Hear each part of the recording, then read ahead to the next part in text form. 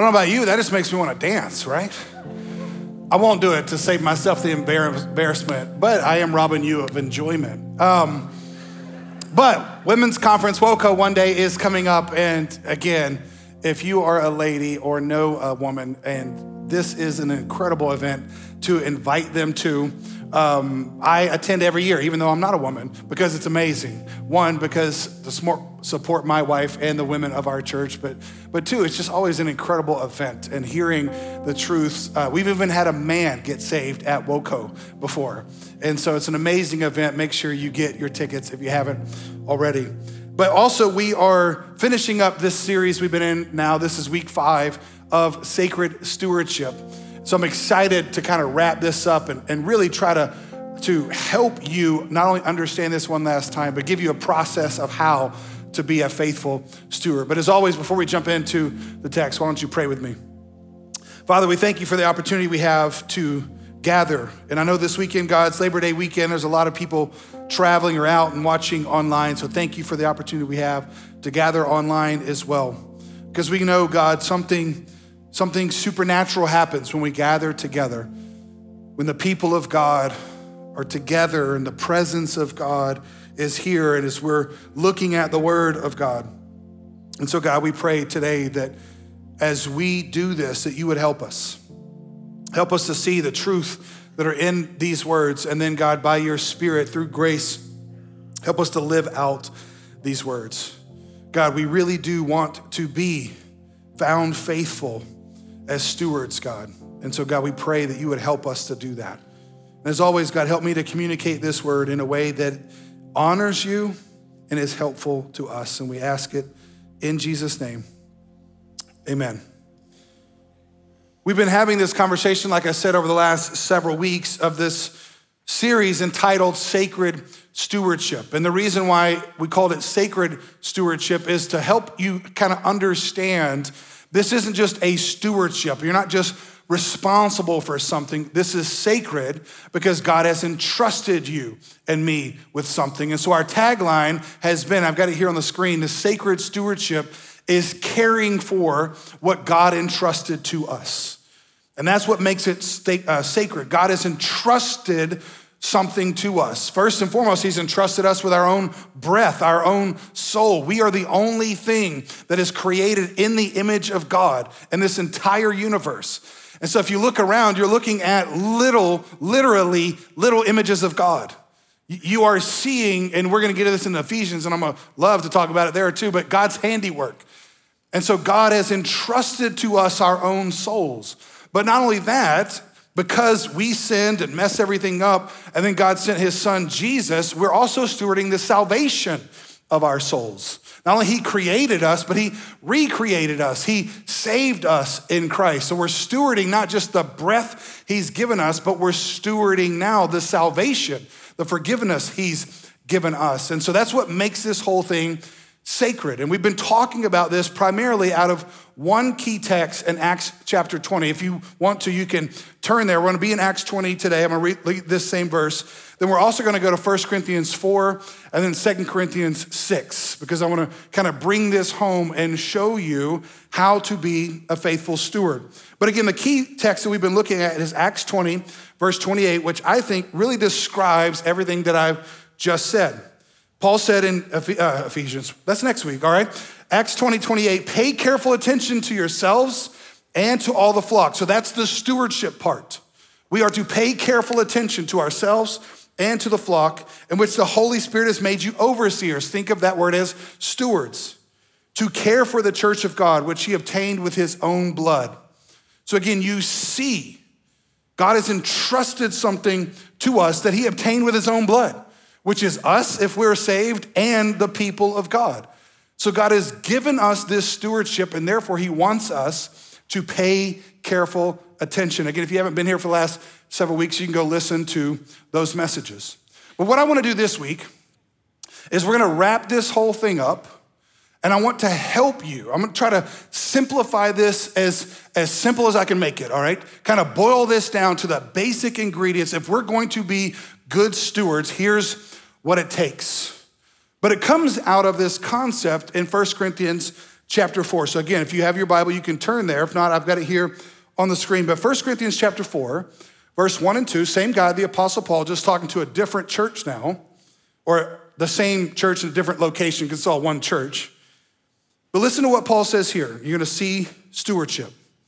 He says, this is how one should regard us. He's talking about himself, the pastors, the leaders, as servants of Christ and stewards of the mystery of God. So there's our word. As stewards of the mysteries of God. Verse 2, moreover, it is required of stewards that they be found what? Faithful. If you're new, I'd like for you to call and respond. Let's try that again, especially in Jasper and online as well, okay? It is required of students they be found what? Faithful. They be found faithful. So the title of this week's message is Found Faithful. And again, what I want us to do is I want us to have kind of like a process of thinking. It's like, okay, how can I be found faithful? Well, the first thing that we see here in this text is how Paul even refers to this concept of stewardship and servant when he says, this is how we want you to regard us. Now, the word regard there means to have an opinion about, how we want you to think about. So again, Paul is telling the church at Corinth how he wants them to think about him, how he wants them to think about the apostles, the elders, the leaders. He's saying, we want you to think about, regard us as servants and stewards. Servants and stewards. So here's what I want you to think. That's how Paul saw himself. That's how Paul saw himself. He saw himself as a servant of Christ and as a steward of the mysteries of God. Now let's talk about those two words. I love it because they both start with S, all right? So it's easy to remember. But this is where it starts. It starts with us regarding ourselves this way, thinking about ourselves in this way. The first one he says is, I want you to think about us, regard us as a servant. Now this one primarily relates to how we are to relate to one another. We are to relate to one another as a servant. Now, many years ago, I think now almost 10 years ago, we did a series here based upon the teaching of Jesus where he talked in the Gospels about how leaders are to be. He was telling his own disciples and he said, you've heard it, that the leaders of the Gentiles, they lord it over them. But he says, not so with you. And then he gives arguably the greatest leadership lesson ever given when he says, if you want to be great, you are to be a servant. And we did a series then, and a lot of you probably weren't even here, based upon this idea of servant, because here's how I thought. And again, sometimes I'm clever, but the word servant ends with the same three letters as the word tyrant. It's the word ant. So we did this series called Which Ant Are You? Are you a servant? Are you a tyrant? All right? See what I did there? It's kind of cute, all right? But the concept of it was, when it comes to how you live your life, you're either one or the other. Because a tyrant comes over the top. Jesus said they lord it over. So it's the idea of coming over, like you treat yourself like you're better. But a servant, watch this, comes from under.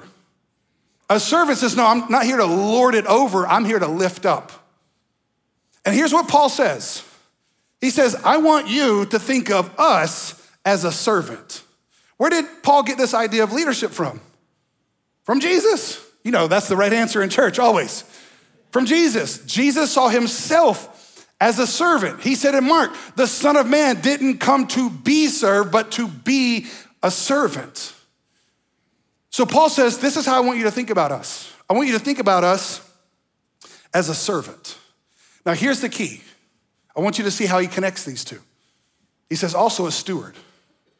So think about it like this. Stewardship is not about our relationship with one another. It's about our relationship with God. Servant, I told you, is about our relationship with one another. Stewardship is about our relationship with God. So here's how it's connected. If you're going to be a good steward of God, you must be a servant to others. So your stewardship is only as great as your servanthood. Let me say it like this. If you're running your life like you're a tyrant, you're a bad steward. But if you're running your life like you're a servant, you're there to serve, you're being a good steward. But here's what we need to see. Everything in our culture today, everything, the air we breathe in our culture, every message we get communicated to our culture is the exact opposite of that. In our world today, we don't want to be servants, we want to be celebrities. We want to be celebrities. Sadly, a lot of the goal of young people today is I want to be famous. Because here's what we've told people. No, you don't want to be servants, you want to have servants, right? Like the good life is you sitting on a beach and someone else bringing you Mai Tais. That's the good life, and some of y'all might be doing that right now, watching from the beach, all right? I'm not saying there's anything wrong with that necessarily, but what I'm saying is if you live your life thinking you're trying to get to the level of achievement where you have servants instead of you are a servant, then you're a bad steward. And everything in our culture is going to push you in the opposite direction of being found faithful as a steward of God by living your life as a servant. We want to be celebrities, not servants. And this is what I need us to see. We live in such this individualized, narcissistic culture that it's all about us. And that's a direct attack on how we should regard ourselves. Because here's what I've realized.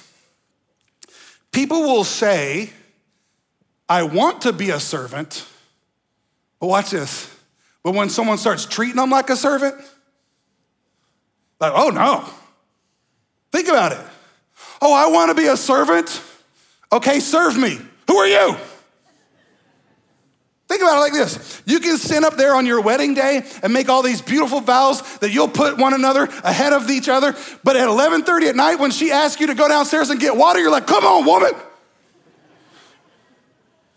You should be getting me water. I know that's never happened for any of y'all, right? See, it's real easy. And yes, that has happened in my own life, okay? And this is the beauty of having kids. Hey, your mama wants water. She ain't my wife, I know, but you my kid, right? I'm just teaching you how to be like Jesus. But you see what I'm saying? All of us love the idea of being a servant until someone actually treats us like one. I mean, just think about it. You want to be treated like a servant? Someone who says, I am here to serve you. I am here to disregard myself to benefit you. That doesn't sound like the good life, does it? But it's directly, watch this, it's directly connected to how you see yourself. How do you regard yourself? Jesus said it like this. If your Lord served, I've given you an example to do the same thing. Here's what's crazy to me. So often we are not willing to do the very thing our God did. And was there a more faithful steward than Jesus himself? No. And what I want you to see is in order for us to be servants who are good stewards, watch this, he says it's required that stewards be found faithful. If we're going to be good stewards, if we're going to be found faithful, then we must regard ourselves, see ourselves, have the opinion about ourselves where we see ourselves as a servant. And that's why it is so important for us, again, as we wrap this idea up around stewardship, to know, okay, how do I do that? How do I do that?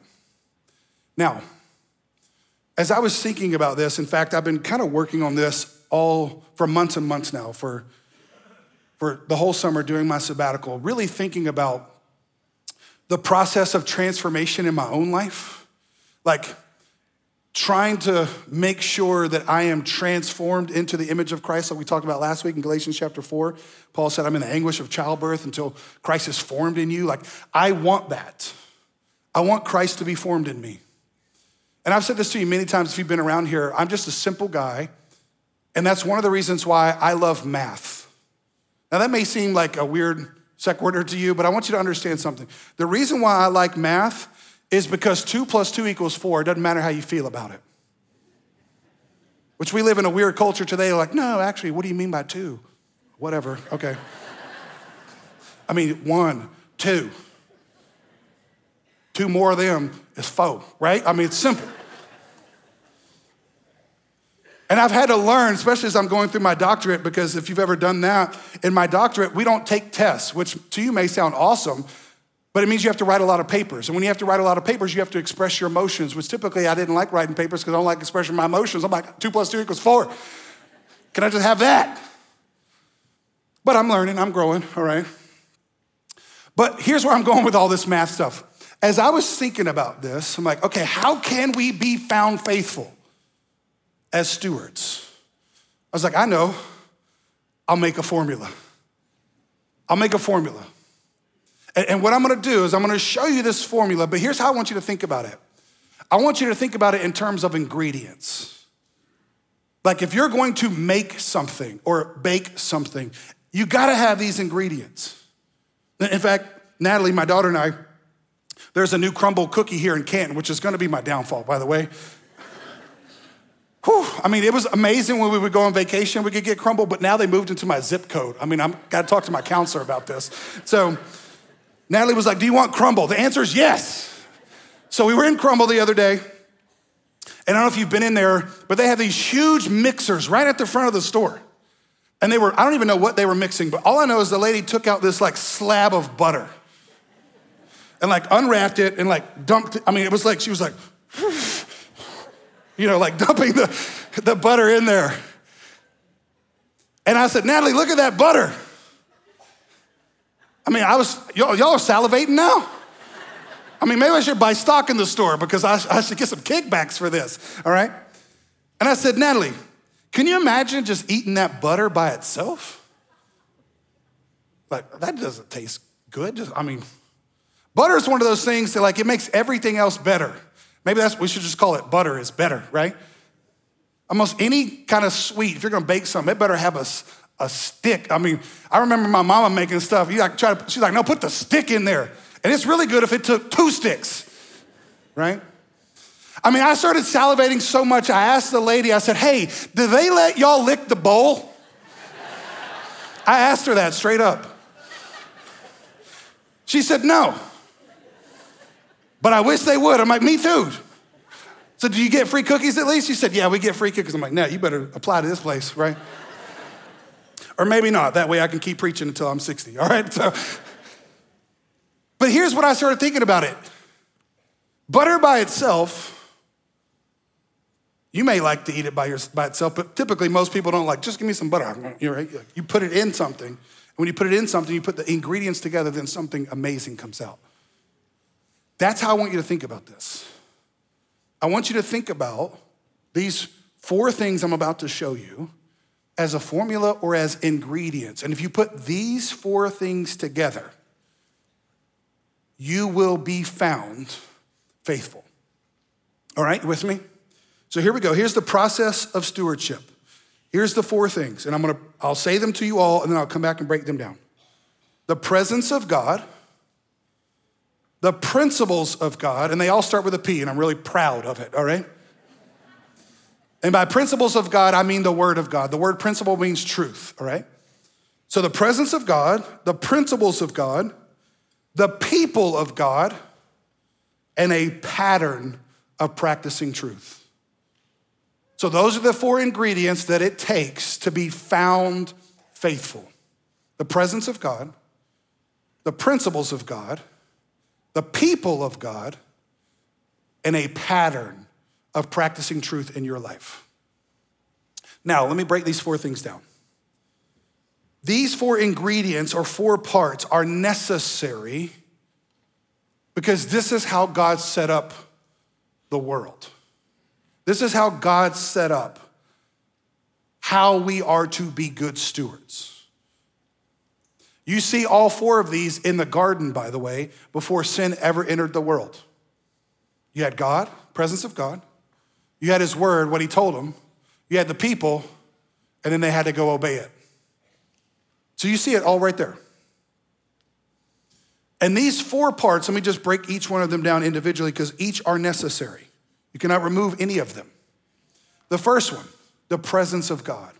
When I say the presence of God, I almost put the person of God, but he's one God, 3 persons. So then I almost put the persons of God, but then you're like, what in the world is that?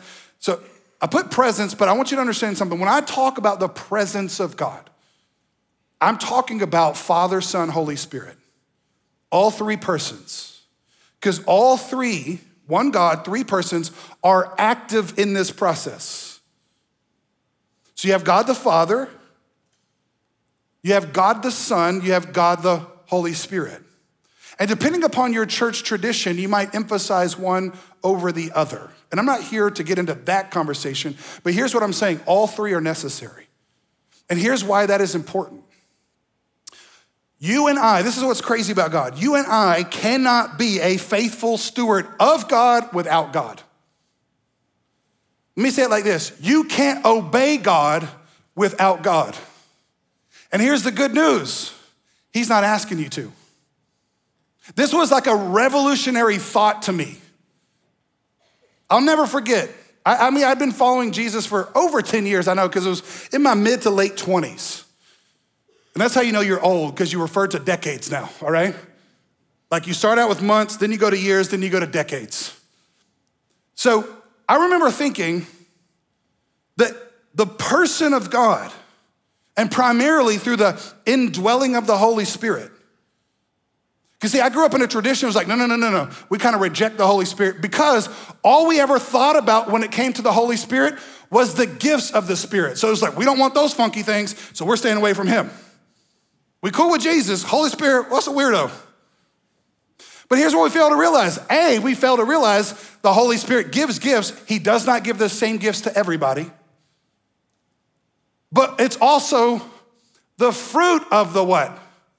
Spirit.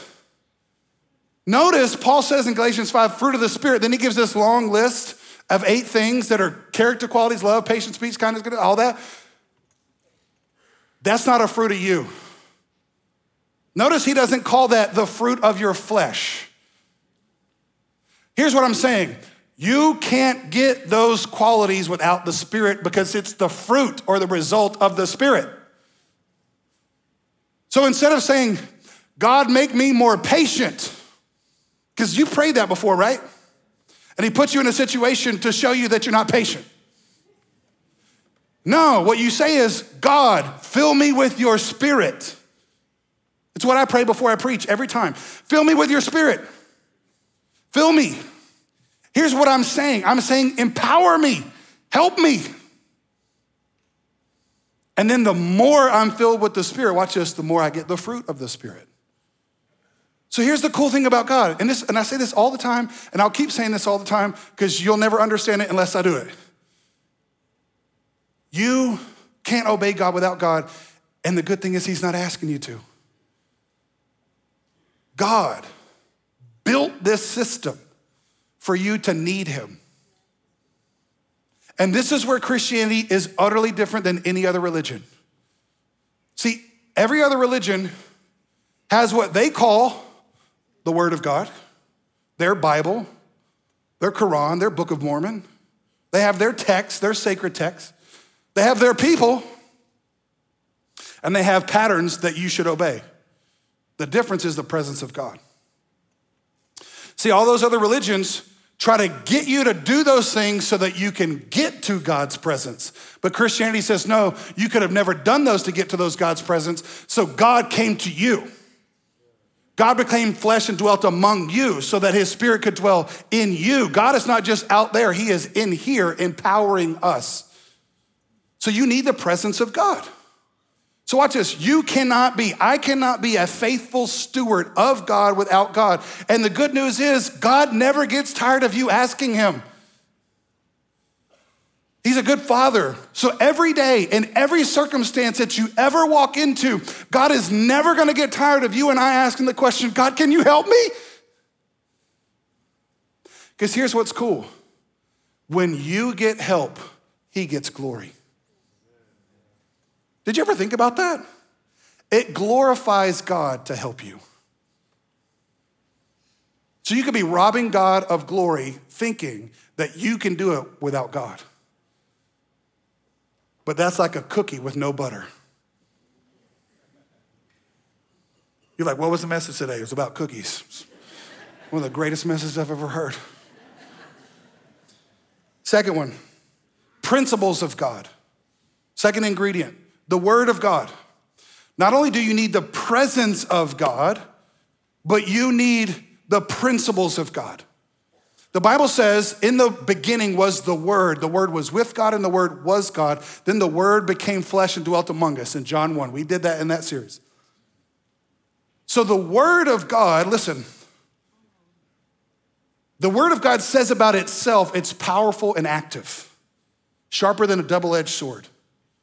Isaiah says it goes forth and produces what God wants.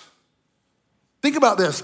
God spoke the world into existence. So in the power of his word comes the world. So you and I, not only do we need the presence of God, we need the word of God, we need the principles of God. And I'll show you more why in just a second. Third one, we need the people of God.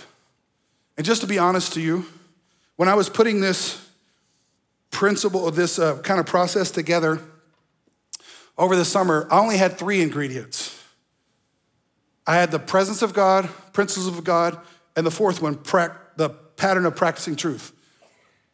And as I went through my sabbatical, and I've said this before over the last several weeks, and if you listen to our podcast, I talked about it there. One of the biggest revelations I think God showed me was, I need people. People is God's plan A. And here's where I think a lot of times we get wrong. And I think we get wrong even in thinking about the idea of being a servant, because God calls us to be a servant. Well, watch this.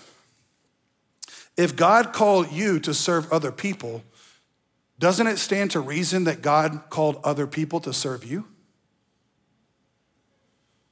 Being a servant goes both ways, which means I'm here to serve you, but I also understand I need you to serve me. Now, again, I'm not saying serve me in the, tyrant kind of way, but what I'm saying is God built it so that you need people. And the script that I used to tell myself was, I don't need you. I mean, I was even gonna build the ingredients list to come tell you. And God's like, hold up a second, you're wrong. So I put in people of God. Here's what I'm saying to you. Just you and Jesus and a Bible is not enough. Like, how dare you say that about God? I'm not saying anything about God. I'm just telling you what God himself said. Because even in the beginning of Genesis 1 and 2, when God created man, and man was here on earth with God and his word, God said, this isn't good. It's not good for man to be alone. So contrary to popular belief, dog is not man or woman's best friend. They're awesome, one of his best creations, but not best friend. Why? Because they don't talk back to you, which is one of the reasons why you love them so much. But they'll never help you grow. You need flesh and blood people, other image bearers of God to help you. So that's part of the process. And here's what I want you to see. If you ever want to have a pattern, the fourth one, a pattern of practicing truth, it's gonna take God, his word, and his people to give you that fourth one, a pattern of practicing the truth. So watch this. If there is not a pattern of practicing truth in your life in some area, it's a failure of the other 3. You're not asking God for help. You're making up your own words, or you're not connecting with his people. You need all of these ingredients. You say, where do you get this? I'm glad you asked. Look at Acts 20, verse 32. This is the verse we did several weeks ago. Well, I'm gonna bring it up and then we're gonna go to 2 Corinthians 6. I want you to see all 4 things in here. Listen to what Paul said.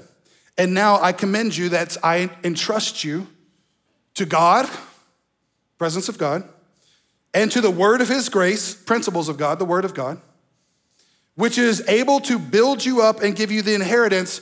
That right there is the practice of patterning truth. Because anybody who's ever built anything knows it doesn't happen overnight. It happens consistently over time. Building up. And then see this, among all.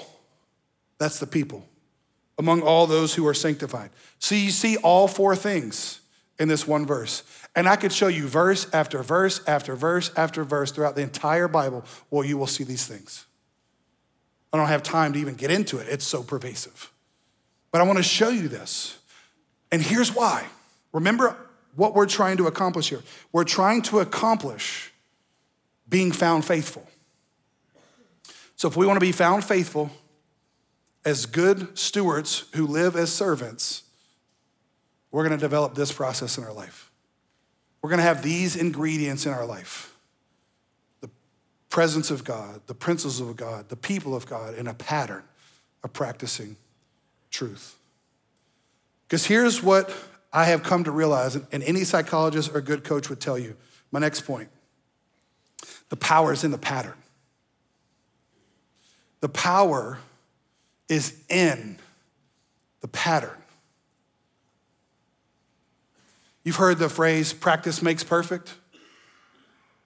And that's kind of true, but it's not that practice makes perfect. It's perfect practice perfects. Because bad practice don't make nothing perfect, right? Like Allen Iverson, we're talking about practice, man. But the power is in the practice. The power is in the pattern. So if you and I want to be found faithful, we better have a pattern, because that's where the power is. Any consultant, any coach, anybody that's gonna tell you if you want to experience change or transformation in your life, it is you need a pattern. And here's the good news. We don't have to wait till January 1st to start it. I'm not saying that's a bad time to start it. I mean, you might get a discount at a gym because they're banking on you only coming for 30 days and then not showing up the rest of the 11 months. But you can start now because the power is in the pattern. But here's the thing. The reason why we don't have a pattern of faithfulness is because we think that the process of stewardship equals just a pattern of practicing truth, and we cut out the other ingredients. Let me say it like this. We try to produce the pattern without God, without his word, and without his people. But if the power is in the pattern, don't you think that God also showed you how to get the pattern? He's showing you the process of stewardship. Now, flip over to 2 Corinthians chapter 6. I want to show you this again. Speaking of patterns, I want you to hear how Paul talks. Again, most time we just preach through books of the Bible, which we'll start next week going through the book of Ephesians. But sometimes in series like this of messages, I'll pull in other texts to kind of show you the same principle of God's word that's found elsewhere in God's word. In 2 Corinthians chapter 6, I was thinking about this, A, because I was in 1 Corinthians 4, thinking about this concept of stewardship. And then B, of pattern. And then as I was reading in Corinthians, this kind of struck me because I want you to see how Paul talks about this in terms of a pattern and a thing that disrupts the pattern. So let's go to 2 Corinthians chapter 6, starting in verse 3. Paul says, we put no obstacle in anyone's way, so that no fault may be found with our ministry. But as servants of God, we commend ourselves in every way. So think, again, servants. Before I get into the list, hold on a second. Listen to what Paul says here.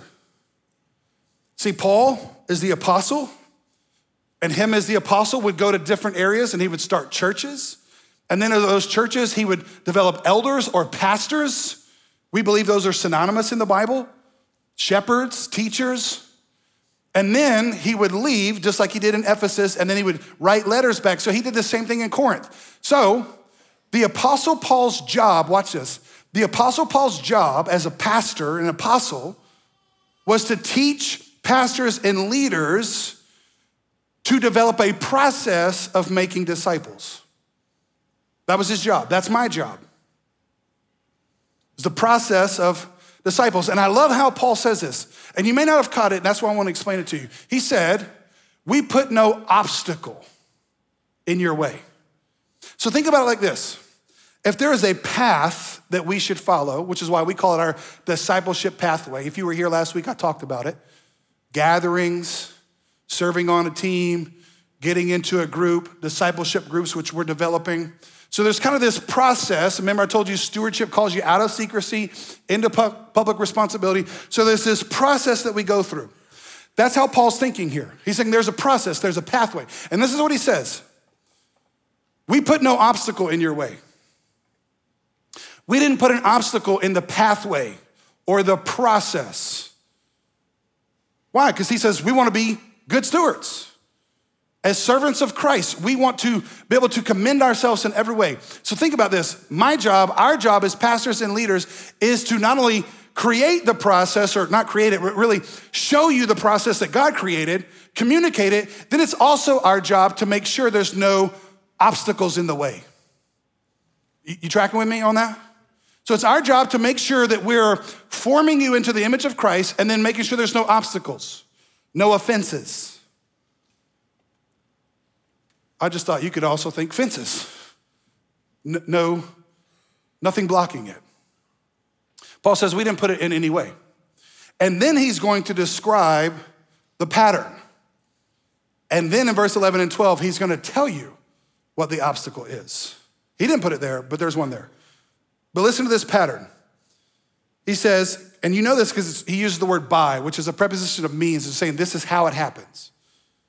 So the power's in the pattern. Listen, here's the pattern. You're gonna love it. Great endurance in afflictions, hardships, calamities, beatings, imprisonments, riots, labors, sleepless nights, hunger. And you're like, Pastor, I ain't loving this. Can I just tell you something? I don't know who told you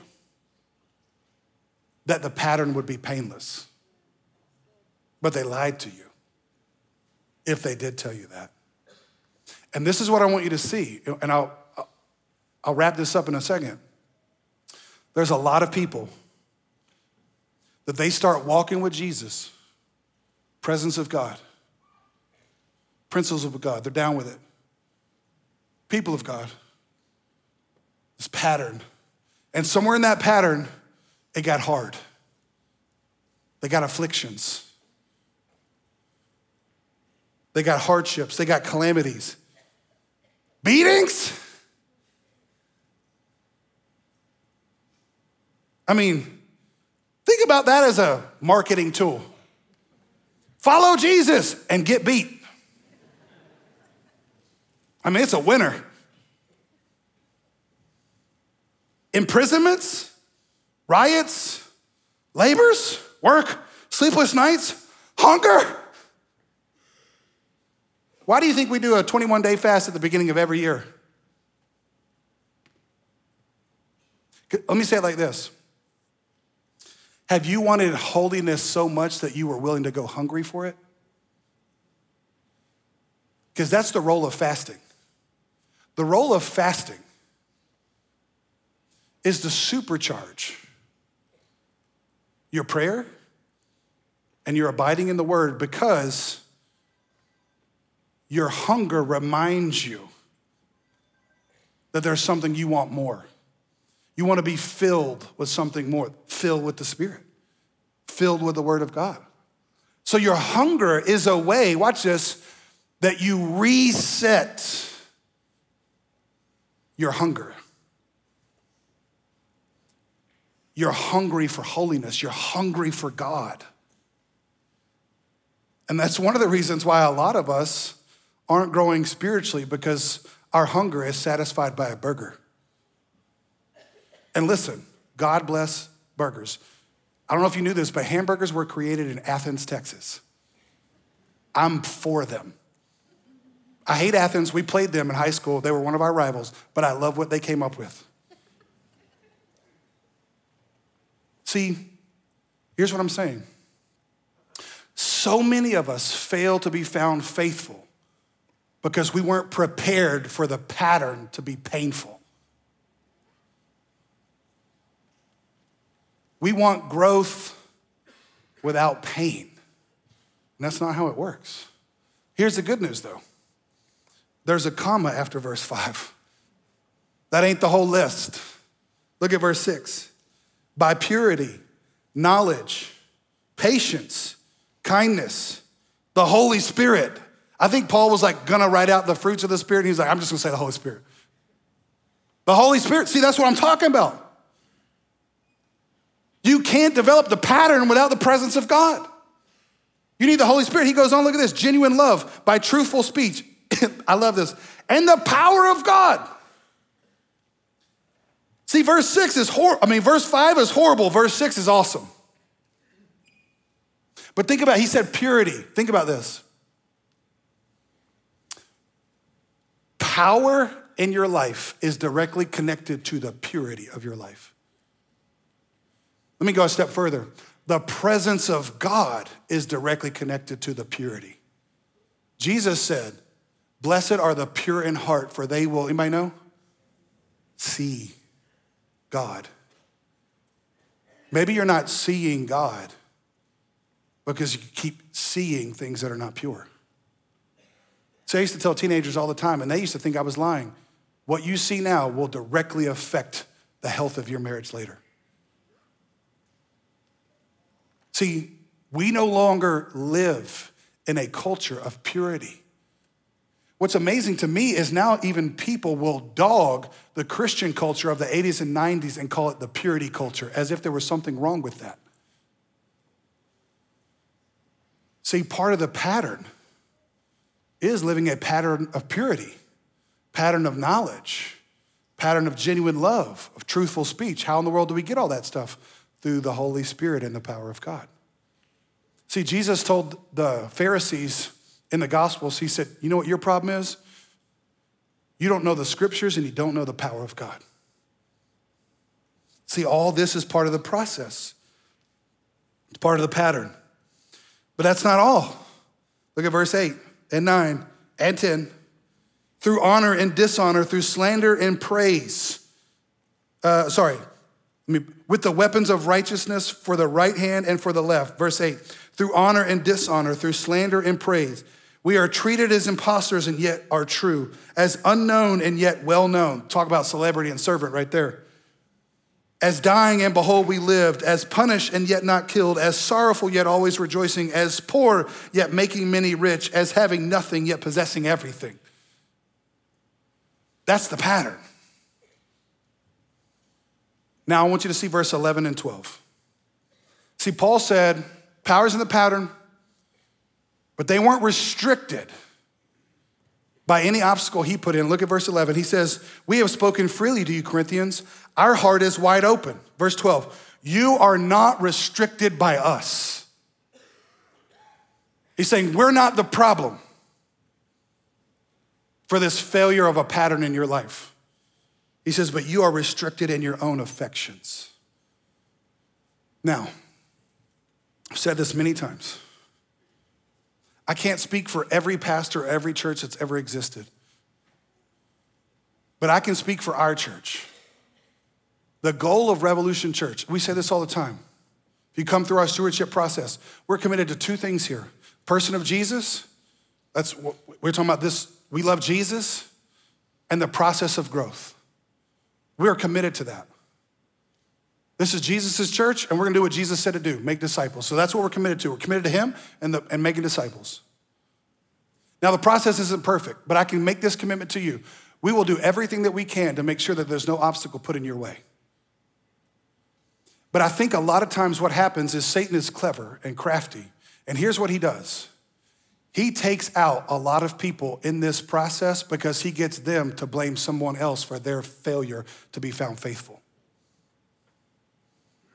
It's like, well, I quit going to church because this person hurt me or this person hurt me. I'm not saying they didn't hurt you. But here's what I'm saying. At the end of the day, you were not restricted by them. The word restricted means to narrow.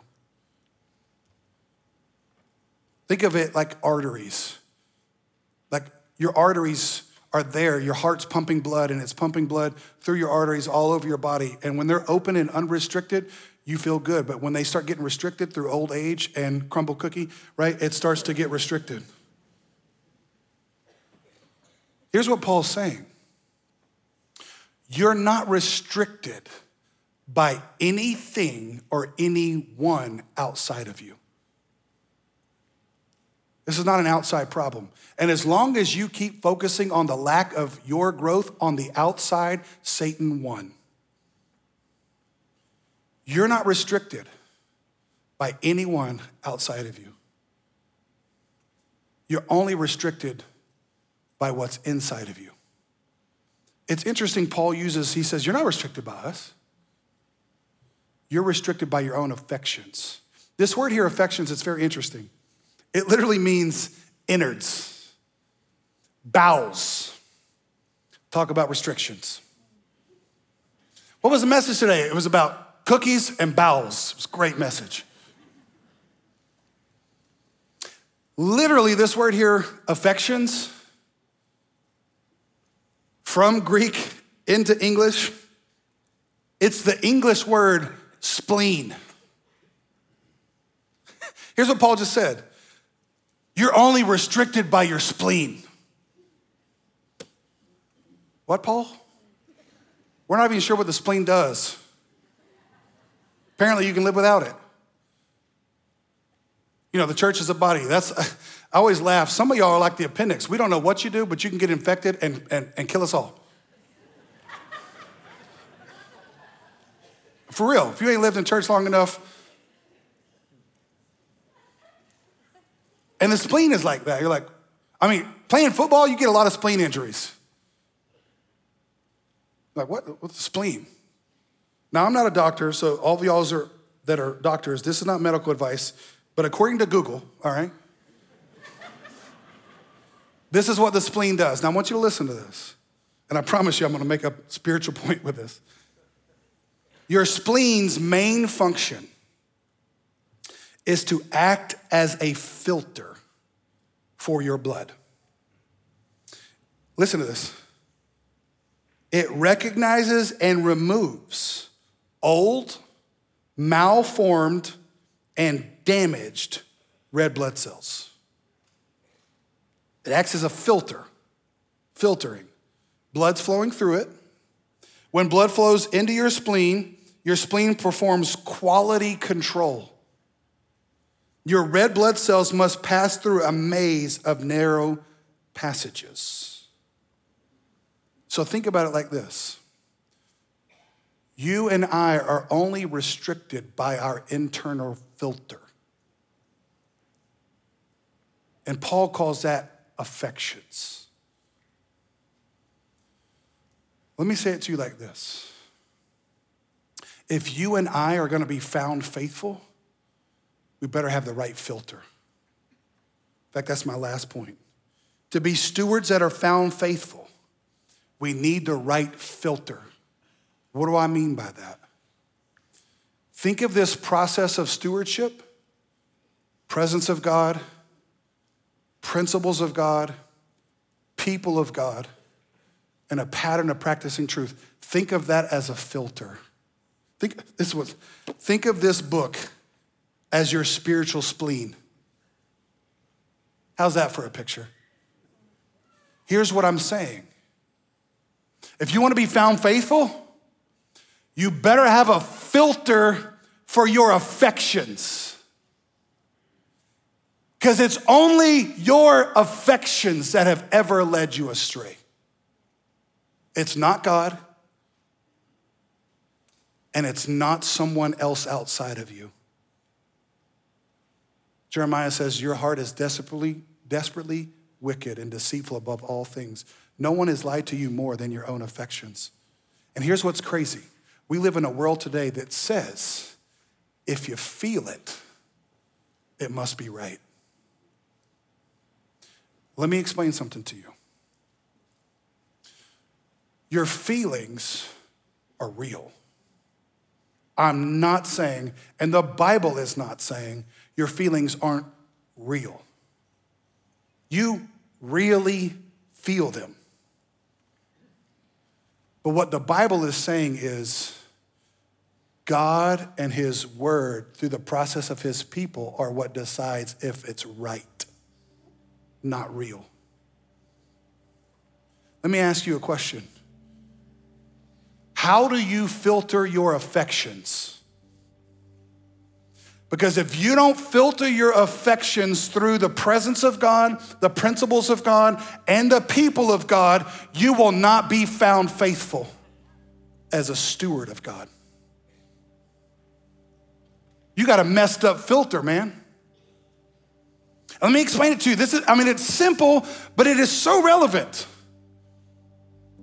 Listen to the word. This is what Google said about the spleen. It filters out old, malformed, and damaged red blood cells.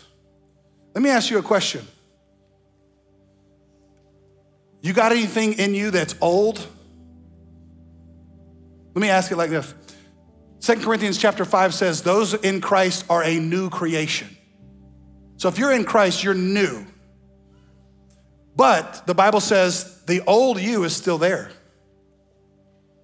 Your flesh. See, this is where people say, well, my flesh feels that way. Here's what you got to say to yourself. But that's the old you. That's the old you.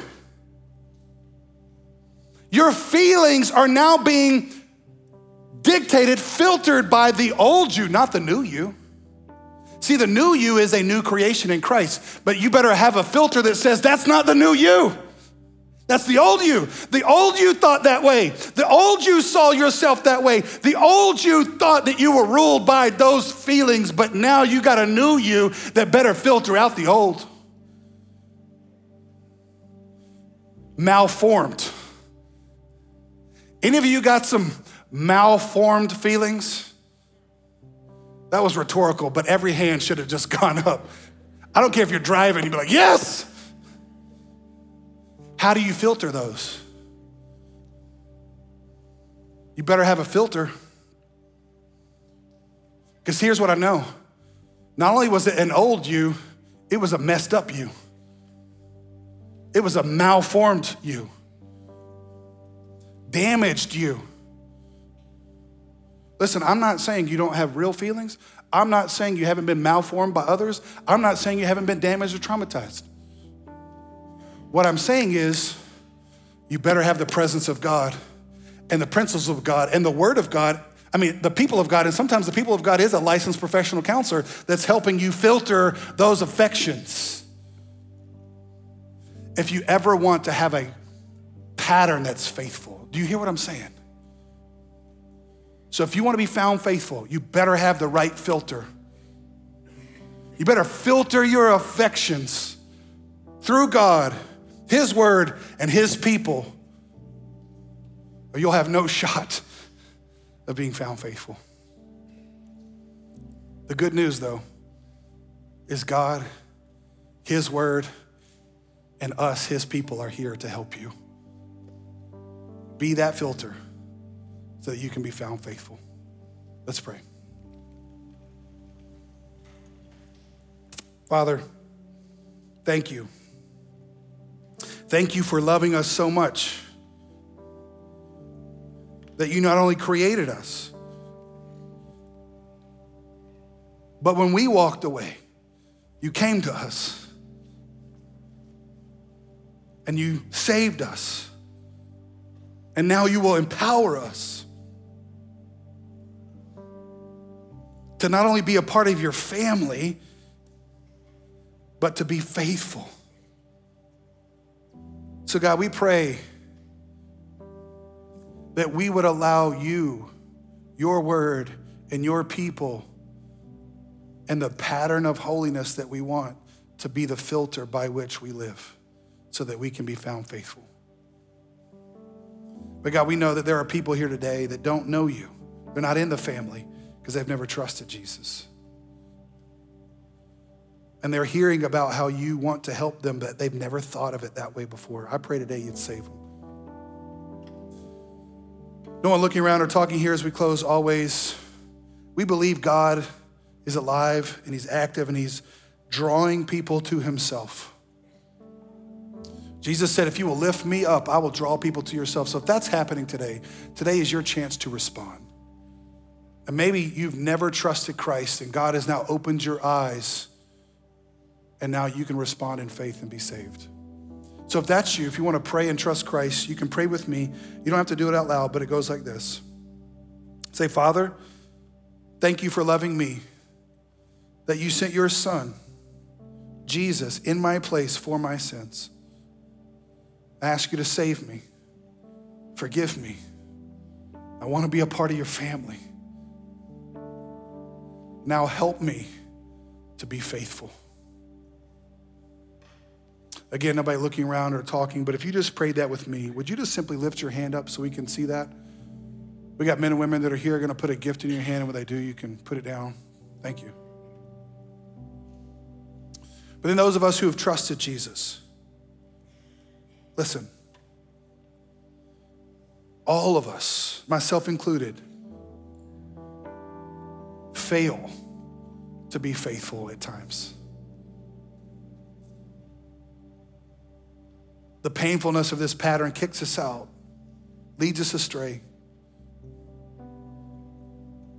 But the good news of God is, if we're willing to confess and repent and take an honest look at our life and see if we have these ingredients, if we're actively pursuing the presence of God, if we're actively trying to align our life by the principles of God, we're actively pursuing relationships with the people of God, and we're actively trying to live out a pattern of practicing this truth. But I know if you're anything like me, there's probably one or more of those things that you're currently failing on. And again, the good news is there's grace. But maybe the Spirit is speaking to you today about one of those or more of those areas of your life, saying, you need this. You need to ask me for help. You need to get in my word. You need to get with my people. Maybe this is your church. You want to join this church. You want to serve on a team, get in a group, be a part of the people so that you have a shot at actually practicing a pattern. I don't know what it is for you, but I'm praying that the Lord speaks to you. Father, thank you. Again, I pray, God, that we would regard ourselves this same way like Paul did. We would regard ourselves as servants and as stewards, and we want to be found faithful. So God, help us to have the right filter. Help us to have this process in our life that's helping us process, that's helping us filter our affections, God, through you and your word and your people. Because if we don't have the right filter, God, we cannot be found faithful. So I pray that you would bring this about in our life, and we ask it in Jesus' name. Amen.